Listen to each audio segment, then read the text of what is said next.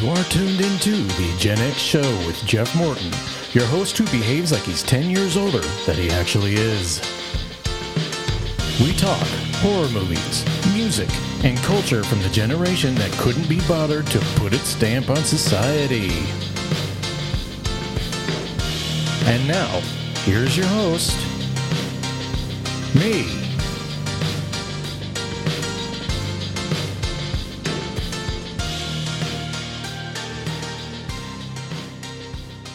What is up, everybody? Thank you all for joining me on the latest GenX Show. Today, actually kind of an impromptu episode that I actually wasn't intending on recording, but this was sprung out of a conversation I was having with my friend Jon-Michael. So, Jon-Michael, this is your first appearance since our marathon Machines of the Gods podcast in January. Yes. How are you feeling? Are you ready for a slightly less long podcast today? I am. Yes. Okay, good. Think I can do that. We're not talking about a shitty album this time. So I mean, that's right. All in all, we're ahead of the game, I think. That's right. So you and I were talking yesterday. You were listening to the podcast that I did with John Ekstrom. If you haven't heard that one, please go listen to that. It was a pretty good conversation. John's younger than Jon-Michael and I, but he's got that elder millennial thing, which I have always described elder millennials as like people who were born like 1981 to like 1983, 4. I always describe them as people who were almost kind of Gen Xers, but are significantly less cynical. So that is, but I'm able to communicate with these people via like the, not necessarily shared experiences, but the mutual obsession with music, which I think kind of goes a cross-generational thing right there. So but we were talking about the concept of selling out, which permeated the 90s. And you expressed to me some thoughts about that via text. And I was like, you know what? We need to do a podcast about this because it's just... That's right. Let's just sit down and sort this out, right? It's a fertile territory. It is really fertile territory. But before we get to that, you really recently went to Blighty, Old Blighty. You went to England, and you went there for actually a festival, right? Yeah, for a number of shows. So, there aren't many 44-year-old ravers in the United States, and I happen to be one of them. So I took advantage of that chance. I have a bunch of friends out in the UK and out in Europe, and we got together, and I went and saw, several shows, and then there was a festival mixed in there, mainly in London, or London area rather. But so it was a lot of fun. Got to see Prodigy get back together after Keith Flint's death 3 years ago at Brixton Academy. And then I saw Fatboy Slim's 20th anniversary. He had a legendary DJ set out in Brighton in 2002 where some 250,000 people showed up, and it was kind of a crazy mess. And so the 20th anniversary of that, they scaled it down significantly. It was like maybe 20 or 30,000 people. I was able to see the show without actually having to go in and pay for a ticket. So I got to see him on that next day. And then after that went to Alexandra Palace. There was a festival there, and Orbital was headlining. So that was the main reason for my trip, and I got to go out there and see them. I hadn't seen them live since they came to the Gothic here in Denver in 2001. Wow. And so that was really exciting. I got to meet the band as well, and that was a thrill of a lifetime for me. So I saw the pictures. Great. Good time. I saw the pictures. You actually sent some to me. It's funny. I've had best laid plans. I initially had a England trip planned for September, and that went to crap. But both you and I have a bunch of friends in the UK, and I've always wanted to go over there because they treat the musical experience a little differently than we do out here. It's hard to explain. It's not better. It's just different, and it's they are much more into festivals out there. They're much more into they got Glastonbury. They do one in Reading. There used to be Monsters of Rock, and that changed to what did they change the name to? That Download, the Download Festival out there. Yeah, and I think that's what it is. Yeah, and they have just festival after festival. It's like some rite of passage for anyone who is in their late teens in England to go to a festival out there, which is something we do not have out here at all. That is no. It used to be Lollapalooza, and now that is exclusively in Chicago. So it's no longer a traveling show. Yeah, and the festivals there are like, okay, we're just doing it here, and you got to come to it. Where Lollapalooza, remember Lilith Fair, and some of the other ones in the '90s that were really big at the time were just all kind of. What do we got out here? Bonnaroo and Coachella. Yeah, Burning Man would be another one I think of too. Yeah, but Burning Man's more of a hippie experience. That's true. Yeah, more than a music festival. Yeah. And then it searches for hippies. Right. I've met a couple of people who've gone to that, and I'm like, there's a reason I don't associate with you. But there is,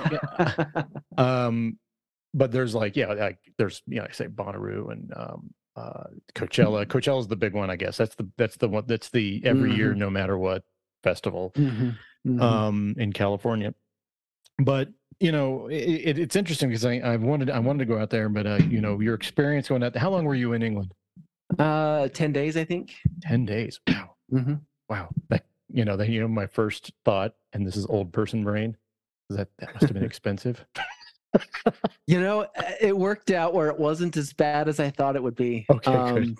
Yeah. So I stayed with a friend, and that made it a lot cheaper. I wasn't staying at a hotel. I didn't rent a car. I took, mass transit everywhere, or got rides or whatever. It would be very expensive if I did it kind of like if I was traveling to, Los Angeles or Chicago or something, where I'd have to. So it worked out quite nicely. I think I spent a lot less than I expected to. Now, if my wife was going to come with me, that would probably be, a lot more, but yeah, it worked out. But still, I mean, it's a good that you got that experience. And like I said, I enjoyed the pictures that you sent up, and, it kind of goes in with what we've been talking about, and specifically, I sent you an article that's been making the rounds from Fatherly, which is something that I had not really wasn't really familiar with.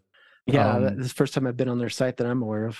And there's this revisionist history article about Oasis's follow-up to their big one in '95, which was the one that had Wonderwall on it. Oh, God, What's the story, Morning Glory? What's the story, Glory? Yep. And which was a fine representation of Britpop in the mid '90s. I think is the way I would put What's the Story, Morning Glory. Noel Gallagher is a very good writer of rock tunes, pop rock tunes, but they always meant a lot more to England than they did to anything in the United States. There was that brief, and I do mean brief blip in between '95 and '96 where they were huge out here. Right, and it was 2 years, and then that's when Blur was out here, and they didn't reach the heights of Oasis, but they had song number 2, and then I think that's all I can remember about making an impact out here. They kind of lump the Verve into that, and the Verve weren't really Britpop; they were shoegazy. Yeah, and they were definitely considered a one-hit wonder out here, even though they had been around for a long time and Bittersweet Symphony. Been fairly successful. Yeah, Bittersweet Symphony. And I think they're more famous about the Rolling Stones. The lawsuit with the Rolling Stones. Yeah, exactly. Yeah. And but the British band of the '90s that made the biggest impact was obviously Radiohead, and they don't fit into that category at all. But the Britpop thing was just as many songs as I like of Blur's, and I really like a lot of Blur songs. Yeah, I think I own as many Blur albums as I do. I have the first 2 Oasis albums, but I think I have at least 2 or 3 Blur albums. I'm kind of more partial to them especially even at the time, but as I've gotten older too, I've always really liked Blur more. Well, Damon Albarn is, even though he is this posh British person who used the affectation on his voice to make him sound a little more British than he a little more forwardly British than he was. He is also very good artist, I think. But for that matter, so is no Gallagher. But it depends on how much you like that sort of thing. But the reason I sent you that article was like there's this attempt at a reappraisal of an album that came out in 1997, Be Here Now, which made, it actually went platinum here in the States, which I was very stunned by, because I remember that album making zero impact. Literally no impact on the cultural landscape of the late 90s. Do you have the same memory? Yeah. So I remember when Be Here Now came out. I remember there was a lot of kind of buzz around it, but in a way, I feel like Oasis kind of got its start in the United States on alternative rock radio, right? And then you had like Live Forever. I remember Live Forever was like on MTV's Buzzbin, like in late 94, early 95. Yep. And then I'm trying to think of some of the other songs. But yeah, they got a lot of alternative rock radio play. And then holy crap, that's a huge spider in my basement. Wow, that thing's like 2 inches. Whoa. Anyway, sorry, I digress. I just stared at this huge wolf spider like 6 feet from me. I'm debating about whether I'm going to cut that out or leave it in, but I may just leave it in for the content. It's up to you. I'm just like, wow. If you need to take care of it, no, I'm fine. Yeah, it's not going to come out and attack me or anything. Okay. But wolf spider. Yeah. Anyway, the album, it was kind of a blip on the radar. They had but yeah, I think when they kind of reached mainstream success, it was like Champagne Supernova and Wonderwall. Wonderwall, right? And then was the other one I was thinking of? Don't Look Back in Anger. Don't Look Back in Anger. I feel like it was their most Beatles sounding song ever. They were very good at the sing-along songs. They had the sing-along songs, which were very impactful, as I remember. So but by then it was like they were kind of forgotten. Like by the end of the year, it's like the United States had moved on. It's very indicative of how the United States treats music, I think, versus how other countries treat music. I think it's one of those things that at least I've observed in my time. Once told me about the British press is that they build you up only so they can get you to a point where they start tearing you down. And then they will go back to pining for you to get the original band that they tore down back together. That is this cycle that the British press goes on. Out here, we do a hero worship thing with much more, which is how I think has led to U2's continued popularity relatively much longer than it probably should have been. It's just we treat things differently. But specifically in the late 90s, one of the reasons I wanted to have you on to talk about this, because you and I got into a conversation about the decline of music in general in the late 90s and how, my memory of it was just awful. And I really had to search really hard I was buying Mojo magazine back then. And they used to come with those, you remember those CDs that were attached to those sample CDs that they would send out with these, which were really convenient if you're really trying to look for some new music. And that's how I found Dry the Rain by Beta Band. Oh, yeah. And then I heard it in high fidelity in 2000. And I'm like, okay, all right. But there was that, you had to search for it. Outside of that, the late 90s, and to my memory, and maybe you have the same one, is like it was almost a hellscape of music. Yeah. No, you're totally right. I feel like I would say it really, well, part of it I would contribute to is the Telecommunications Act of 1996, because that's when radio stations in the United States, they were limited. A company was limited on how many stations they could own across the entire country. I think it was like 8 or something. And then they lifted that cap completely. And so then, you had companies like J-Core who became Clear Channel. And then within, like by 2001, 2002 had 1,200 radio stations that they owned across the United States. And I feel like it made radio profitable, but it homogenized the quality of radio. And so I feel like what ended up happening is you had music that was becoming very derivative sounding because it wanted to get played on, get the rotation that it wanted, where, you know, for years, I think of stations that were based out here in Denver, like think of KVCO back in the 70s and 80s, or you think of Studio C. KTCL back when it was in Fort Collins in the 80s and 90s and 70s, KBPI, KAZY, like all of these old stations, a lot of them were locally owned for many, many years. And so the program director was a part of the community, they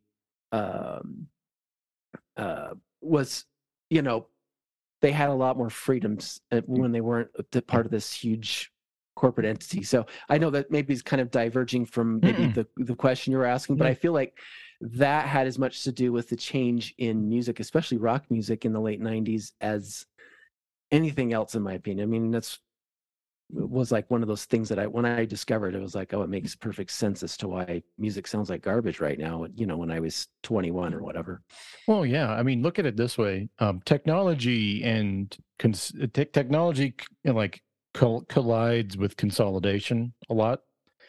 The ease with which you are able to access something is very convenient for, you know, the gathering of corporate interests in which they end up consolidating into mass marketing things, which will sell you back very easily consumed products, which are very good for whatever bottom line they got.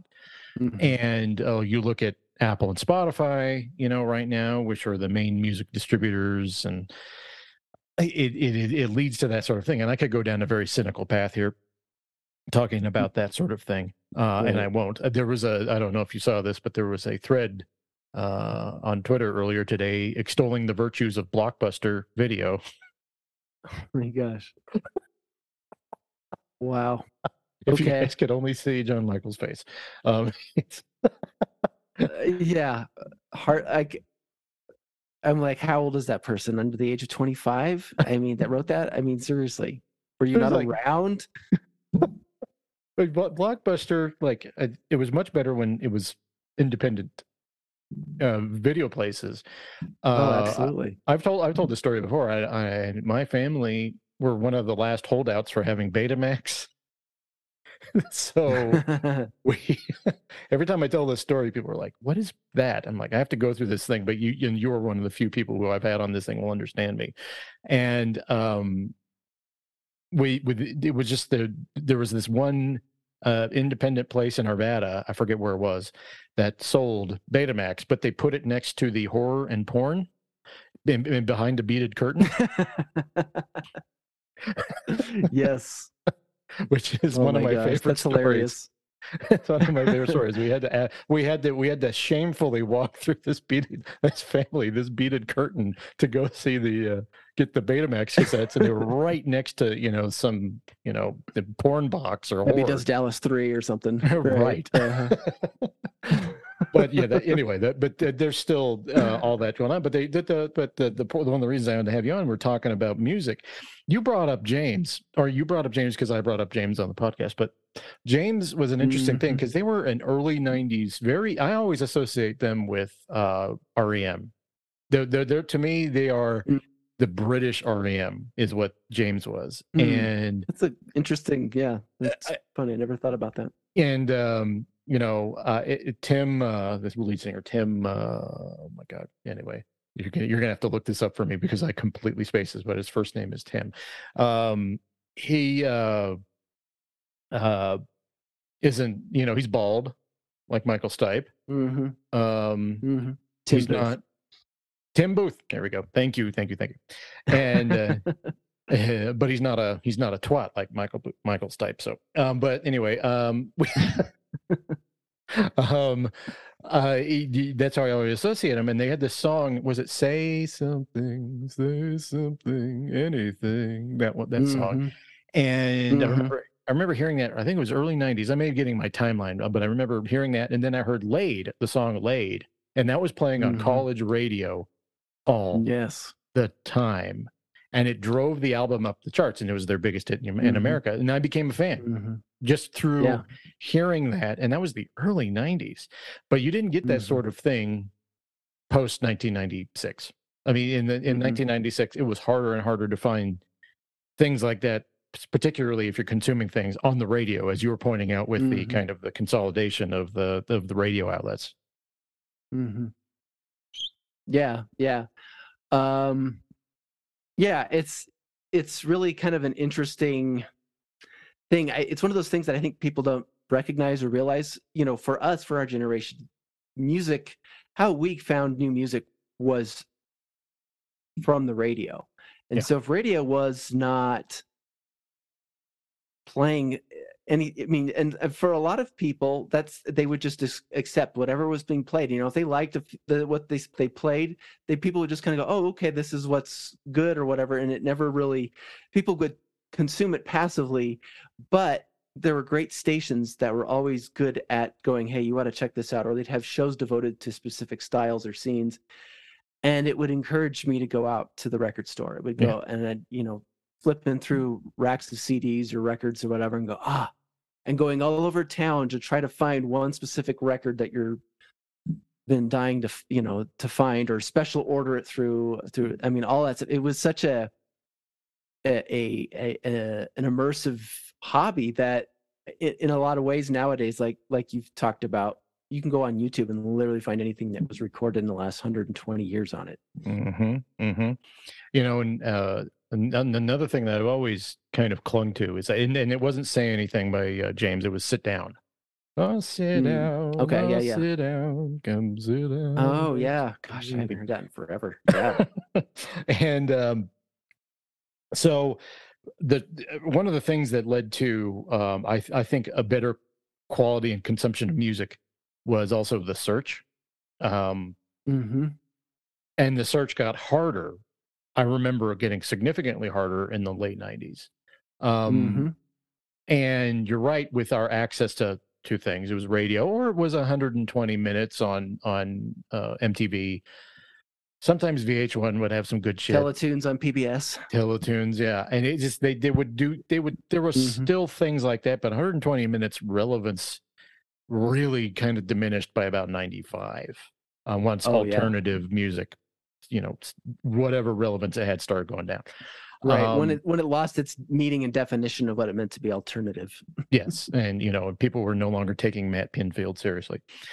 So, you know, but I just was thinking about this thing because it is weird how the corporatization of music, and I hate to sound like one of those people who talks about corporate things all the time, but, you know, in some cases it's true. The corporatization of music really did kind of homogenize it.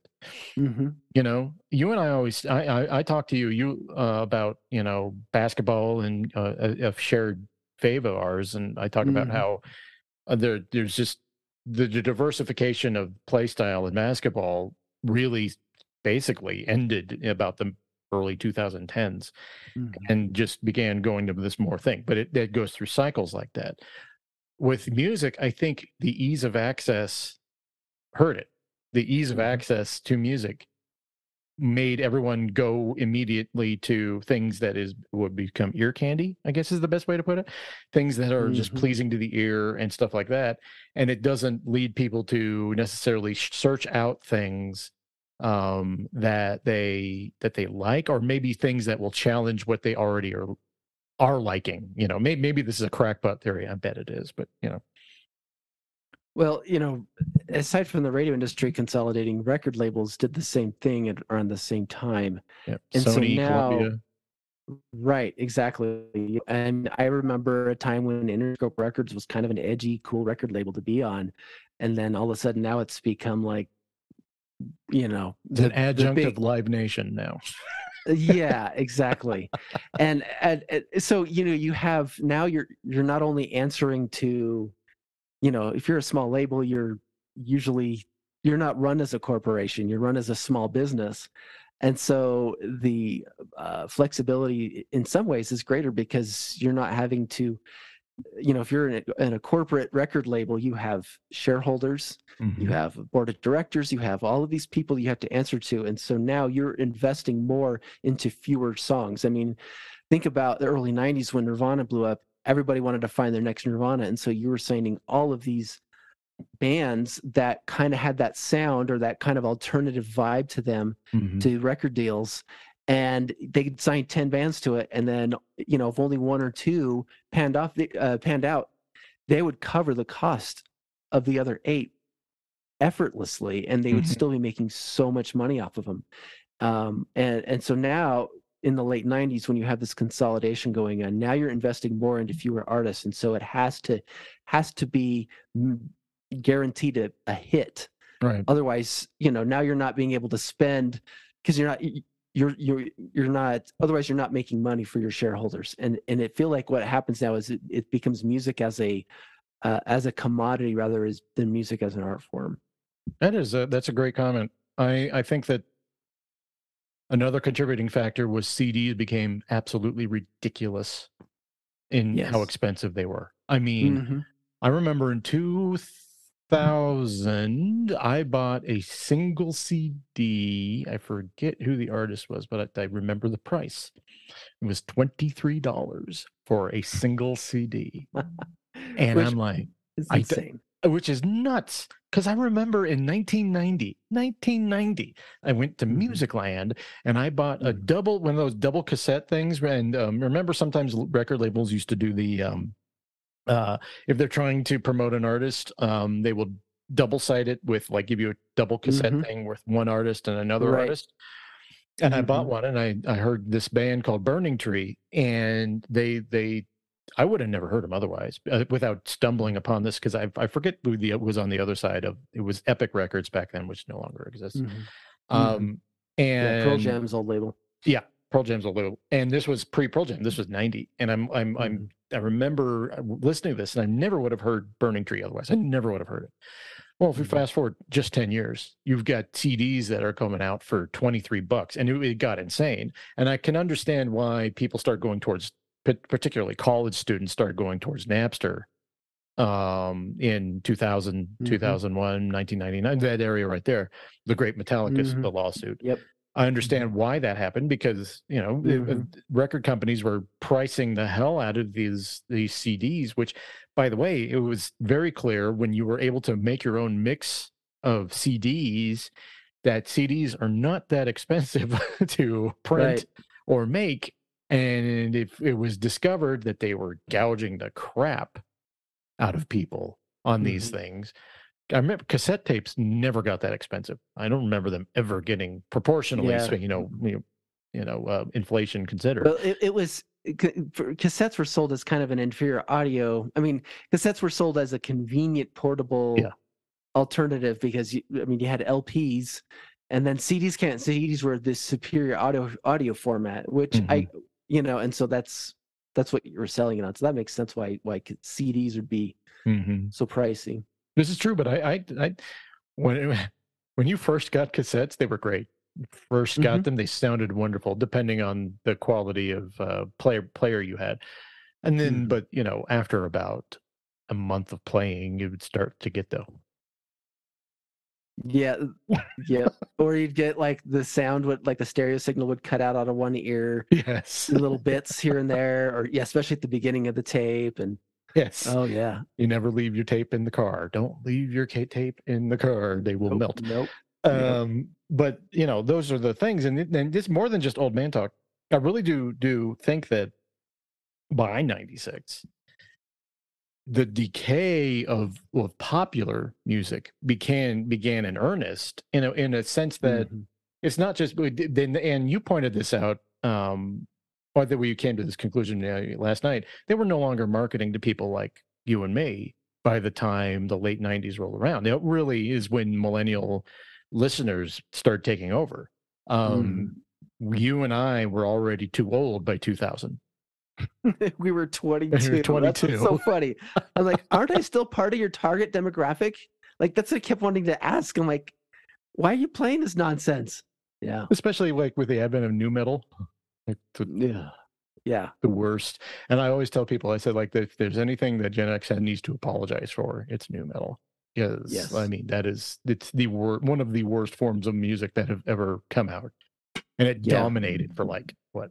I mean, I think what was it? I remember being in high school, senior year, '96, when I first heard Limp Bizkit. I think they had that song Faith, right? Faith. Yeah, it was like 96, 97 in that range. Yeah. Yeah. That's when I first heard it, at least. Yeah. And it's like, this is garbage. But then, of course, Korn was really popular back then. Yeah, Korn kind of blew up in '95. I remember on rock radio, like Follow the Leader and some of the I can't remember the names of the songs anymore. But yeah. I never was a big Korn fan ever. I wasn't either. Like, no. Yeah, it wasn't. And then my everyone style. started downtuning after that. Really downtuning. Yeah, it wasn't like drop D. It was like drop E, and it was like. Yeah. Like you're basically playing a 6-string bass at that point. Yeah. Right. Now everyone has they have baritone guitars out now. Have you ever played one of those? They're actually pretty cool sounding. I just anyway. That's a tangent.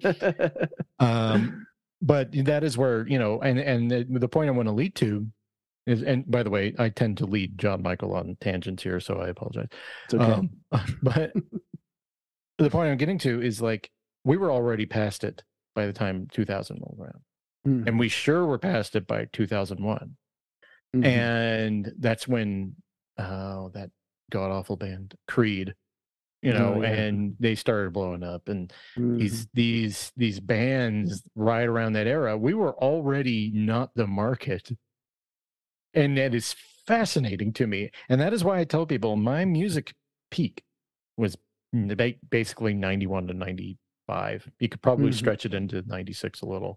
But right there's that 5-year thing where from I was 13 to 18 was basically where I'm like, I consumed and valued the most music. And then everything I did after that, everything from 96 to I continue to this day, it was me listening to stuff that was before my time.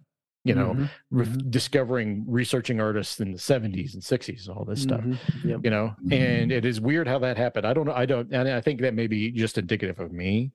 And my kind of rejection of popular stuff. I tend to, like, if it's popular, I don't like you kind of thing, which is a really terrible, terrible attitude to have. But an attitude that I adopted for many years, and maybe in small part to this day, I still kind of have that attitude. You're a sellout. Yeah. So go ahead. No. And I think the same thing for me. Like, what I keep thinking of is, I remember feeling like when I'm, 1998, 1999, feeling like everything that has musically that it's significant that happened to me was now reduced to nothing, because they didn't play it anymore. It was almost like the embarrassing ex-girlfriend that nobody wants to talk about. Like, it was almost like, you pull out old pictures and it's like, oh yeah, I forgot about that. Let me go pretend like these don't exist and kind of push them aside. And it was like that. Yeah. That's what it felt kind of, I guess, like. And what frustrates me so much about Americans in music, and this is kind of a good contrast to what I experience, is they are always, American music to me is always chasing trends, and they don't embrace. It's almost like they don't embrace enough of the musical palette in the United States, because maybe of sheer size and volume.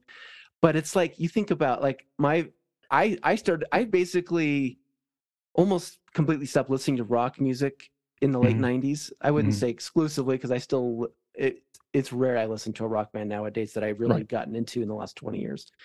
But I got into electronic music, and I feel like, the United States created electronic music, or at least house and techno music was founded in Chicago and Detroit and stuff in the 1980s. And the United States didn't know what to do with it, and they just ignored it. And it had too much to do with Black culture and LGBT culture. They didn't want anything to do with it. And so then it got sent over to the UK, and Germany and all over Europe, and it became really their adopted and preferred form of music, and it's as much a part of their musical culture as listening to the Beatles or Pink Floyd or U2 or whoever in the last 50, 60 years. I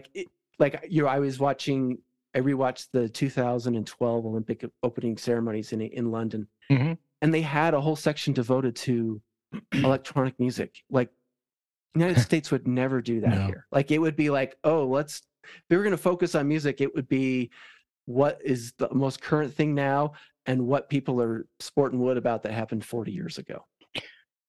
I keep thinking of what was that scene in the early 90s in the UK? What was it called? Manchester, where there was an explosion of house music, which I always consider British house music because it's really different from what we did out here.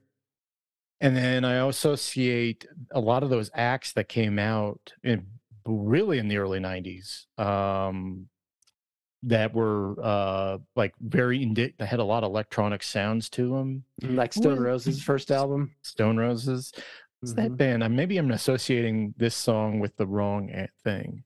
What was the Right Here, Right Now song? You're thinking of Jesus Jones, EMF. EMF. Stereo MCs. They all had the very, not electronic, but a very poppy electronic song. I guess is the best way to put it. And I remember all that, and it made it brief. Jesus Jones was Right Here, Right Now. That's right. And I remember that 1991. That was all the rage before grunge took over. In fact, you can draw a line to where that song died.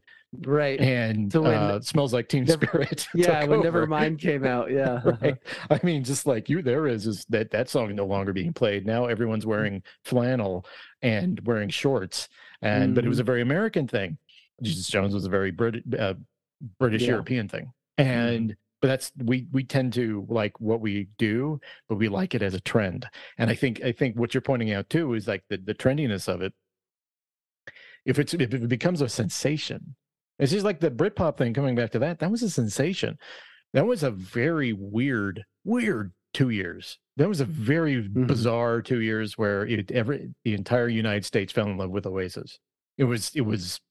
I don't think you'll ever see anything like that again when you're talking about Britain and the United States. It was just a very weird blip, and the album sold 1 billion. I mean, it's just insane. Americans like British if they don't sound British. You know what I mean? Like if it's, that's probably why Adele doesn't sing with her Cockney accent. You know what I mean? Like she's singing, or. I mean, that's, I think, like to illustrate your point with Oasis. I mean, Oasis definitely didn't sound American way they sang, way they performed, all of that stuff. I would say even they sounded more British to me than even the Beatles did. In some ways. And it's very strange because the United States is like they don't want, and it's not even anything. I think what it is and is the United States and their superiority complex when it comes to music. Like unless we invent it, unless it originated from us and wasn't influenced by anywhere else in the world, it's, we won't play it. Or, I mean, that's why hip hop, country, rock music are so still prevalent in American music because technically those are American styles with quotations around American styles. Right. And nothing else really matters. And which why not? There's other styles of music, like I've said previously, that were invented here, but they just disowned. But it's like, it's really frustrating as a fan of music that's not based in the United States, particularly, to find anything here. I mean, thank goodness for the internet because I can access it as much as I could, 30 years ago when I wanted to listen to it on the radio. But it's still just this complete, like, I don't know. We're great. We're better than everybody. Nobody does it like we do. Which, okay, you could say that nobody does it like we do, for better, for worse. So I'll give you that. But music nationalism. Yeah, it's really what it is. I totally agree. I mean, yeah, It's so rare that you see. I mean, nothing against the Coldplay, and I'm not a huge fan by any stretch, but I go Coldplay was successful because they sounded very homogenized. Like it was like we needed a British band, right? You know, U2's kind of dried up, and Oasis is no longer relevant. We needed a British band to be infatuated with to make us sound like we're important. Are you saying token British? We need a token British band. For every generation has a token British band throughout since the Beatles. You know, it's like that Americans are infatuated with.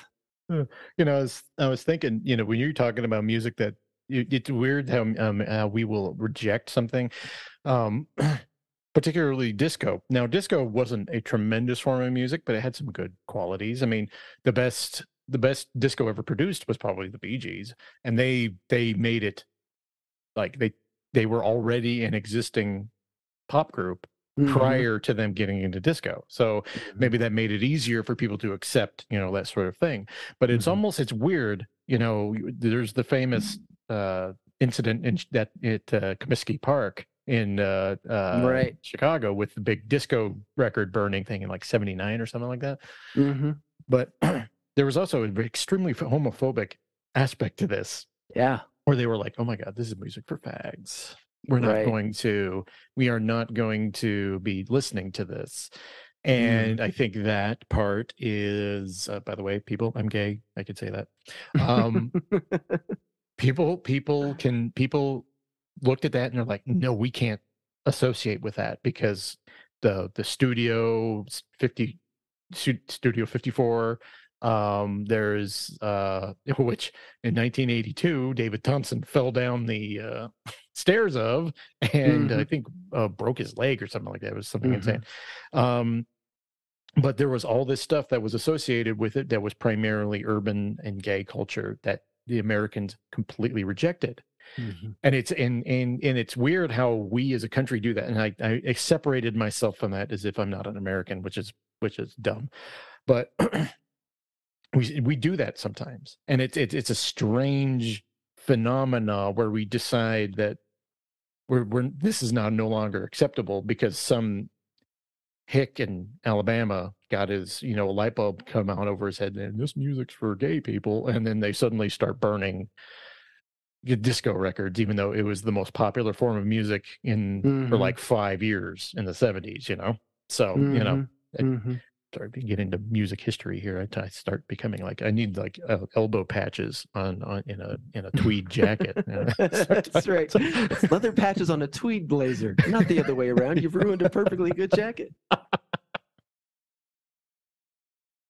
Yes, Simpsons reference.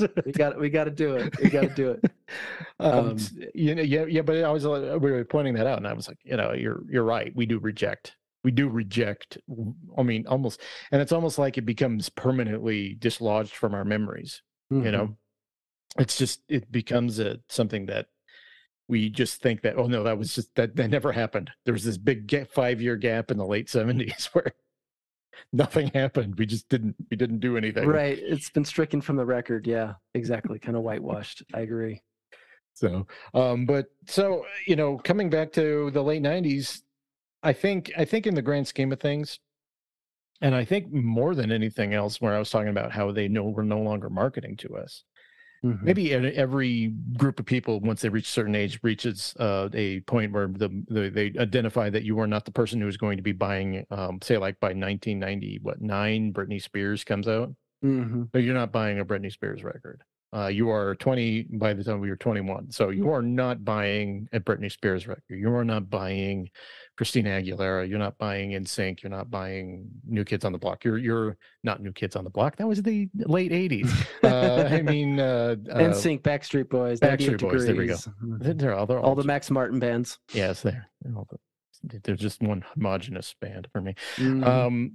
So you're not buying that. So the record companies are like, okay, these people will find music themselves. But the problem was with as you were talking about, with the corporatization of it, it became hard to find, which is why I suddenly started discovering a bunch of stuff that happened, you know, 30, 40 years ago, and listening to that a lot is because they weren't marketing to me anymore. There wasn't, and not that I need to, because I tend to reject hype. So maybe that's the contradiction here, is that my rejection of hype or anything that is sold to me probably contributed to my lack of accepting the trends that were happening circa 2000.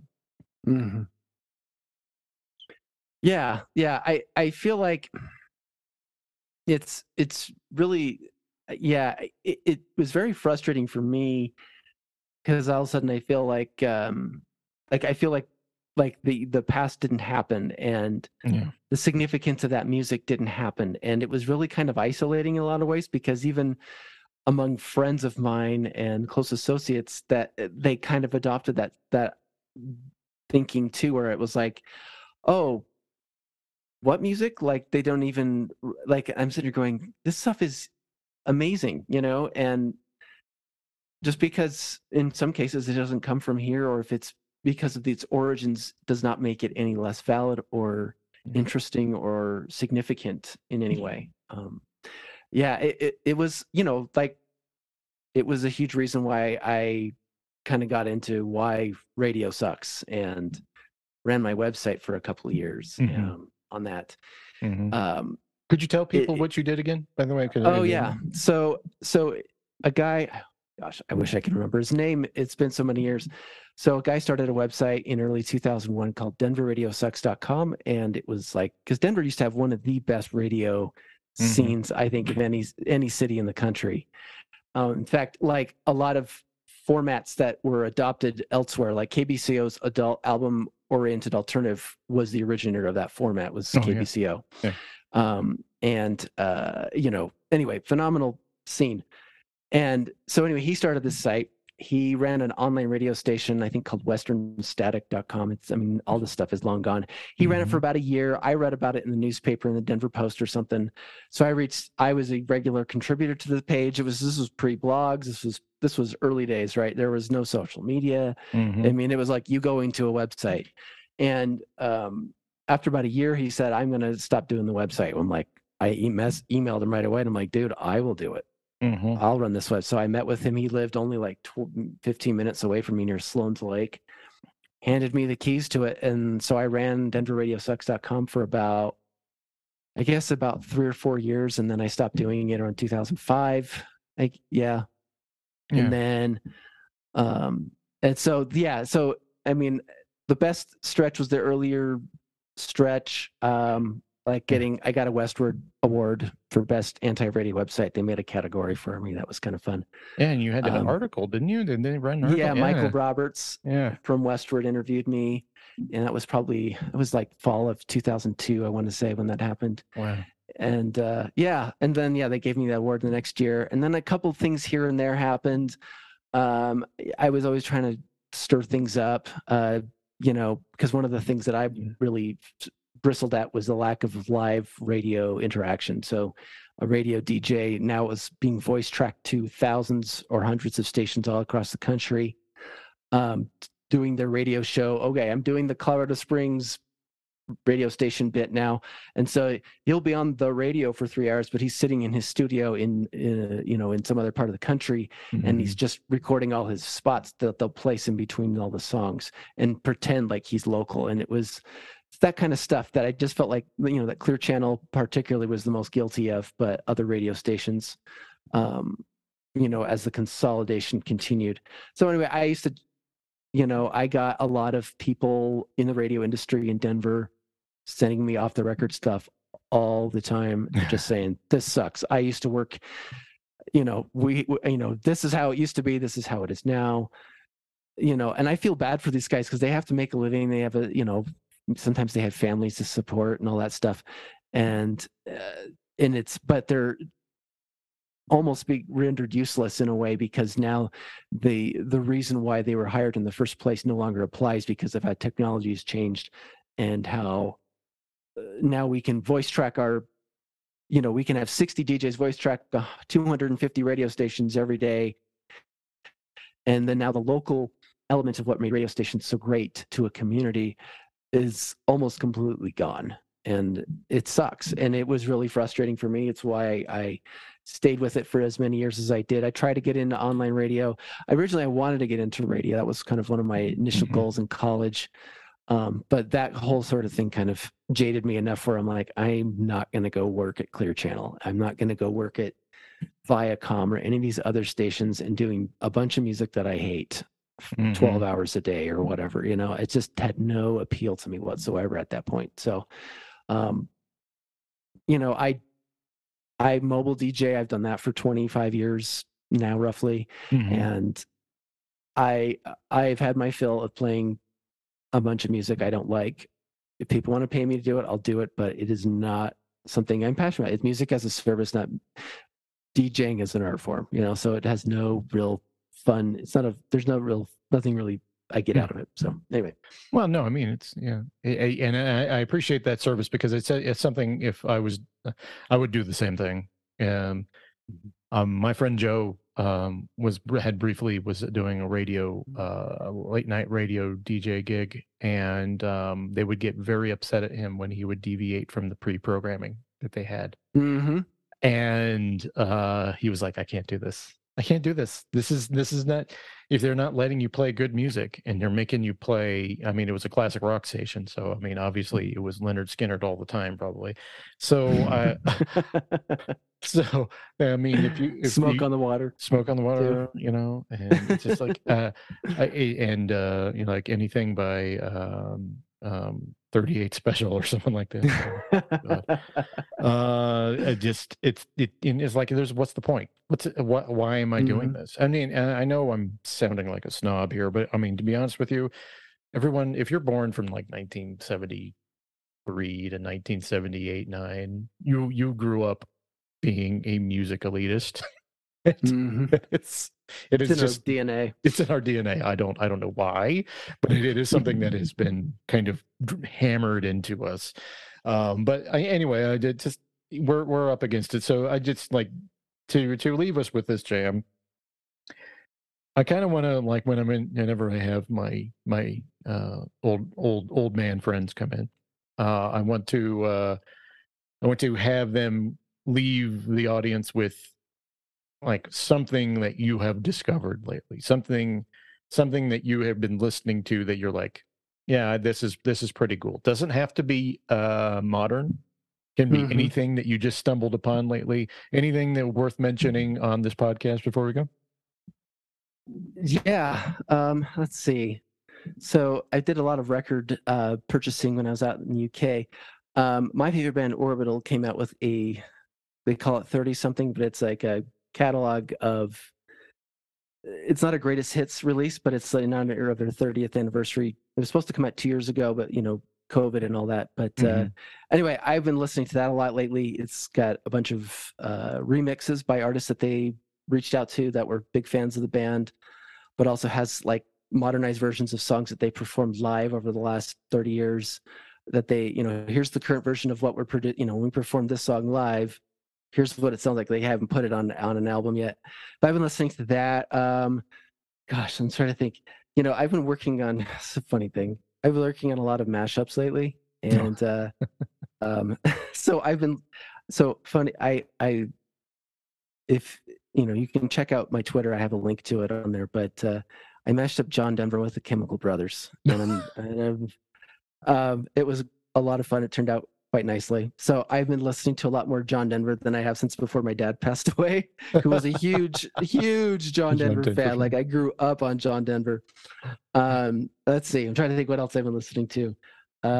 Really just, I guess kind of a lot of that stuff. I listened to a lot of early to mid 90s electronic music, even just outside of Orbital. Like when we were all obsessed with grunge out here and rock music, the UK particularly was obsessed with, hardcore and techno and house music and drum and bass and jungle and all of these emerging breakbeat, all these emerging styles that are, and there's just some amazing stuff. And it's great too, because some of it was produced on very old and rudimentary forms. Like, you can listen to it and you can hear the tape hiss from the master recording and all of that kind of stuff. And it's just a gorgeous time to be alive for so many people. And there's just so many it's great music because it's not squeaky clean and pure. It's very punk, even if it isn't technically punk music. Wow. So anyway, Wow. so there you Well, go. that's a good kind of direction to go to, because that is, there's a wealth of things, and I always point people towards the UK and stuff like that, where you can discover things, even though it may not be to your liking. It'll at least open you up to something else. It'll open you up to a different point of view. I was one of the few people who really dug the song "Country House" from Blur back in 1995. And people were like, this is the most British thing I've ever heard in my life. And I said, yes, that's why it's cool. So anyway, well, Jon-Michael, thank you for coming on the last minute GenX show. I appreciate it. Yeah. Thanks for having me on. Appreciate it. And this hasn't gone 2 hours, so I figure I am well ahead of the game here. So I appreciate it. And everyone, check out the past episodes. Jon-Michael was on the Machines of the Gods and Adore episode. And in fact, I think we did one before that where we just kind of did like this one, where we kind of BS'd about music. So be sure and check all those out. They are on Apple and Spotify and wherever you can get your music. And finally, JM, Twitter. What is your Twitter handle? It's my name, JM DeShazer, DESHAZER. JM DeShazer, and you can find me at JMorton78 on Twitter. Thank you all for joining me on this latest GenX show. I'll be back soon with another episode. Ta-ta.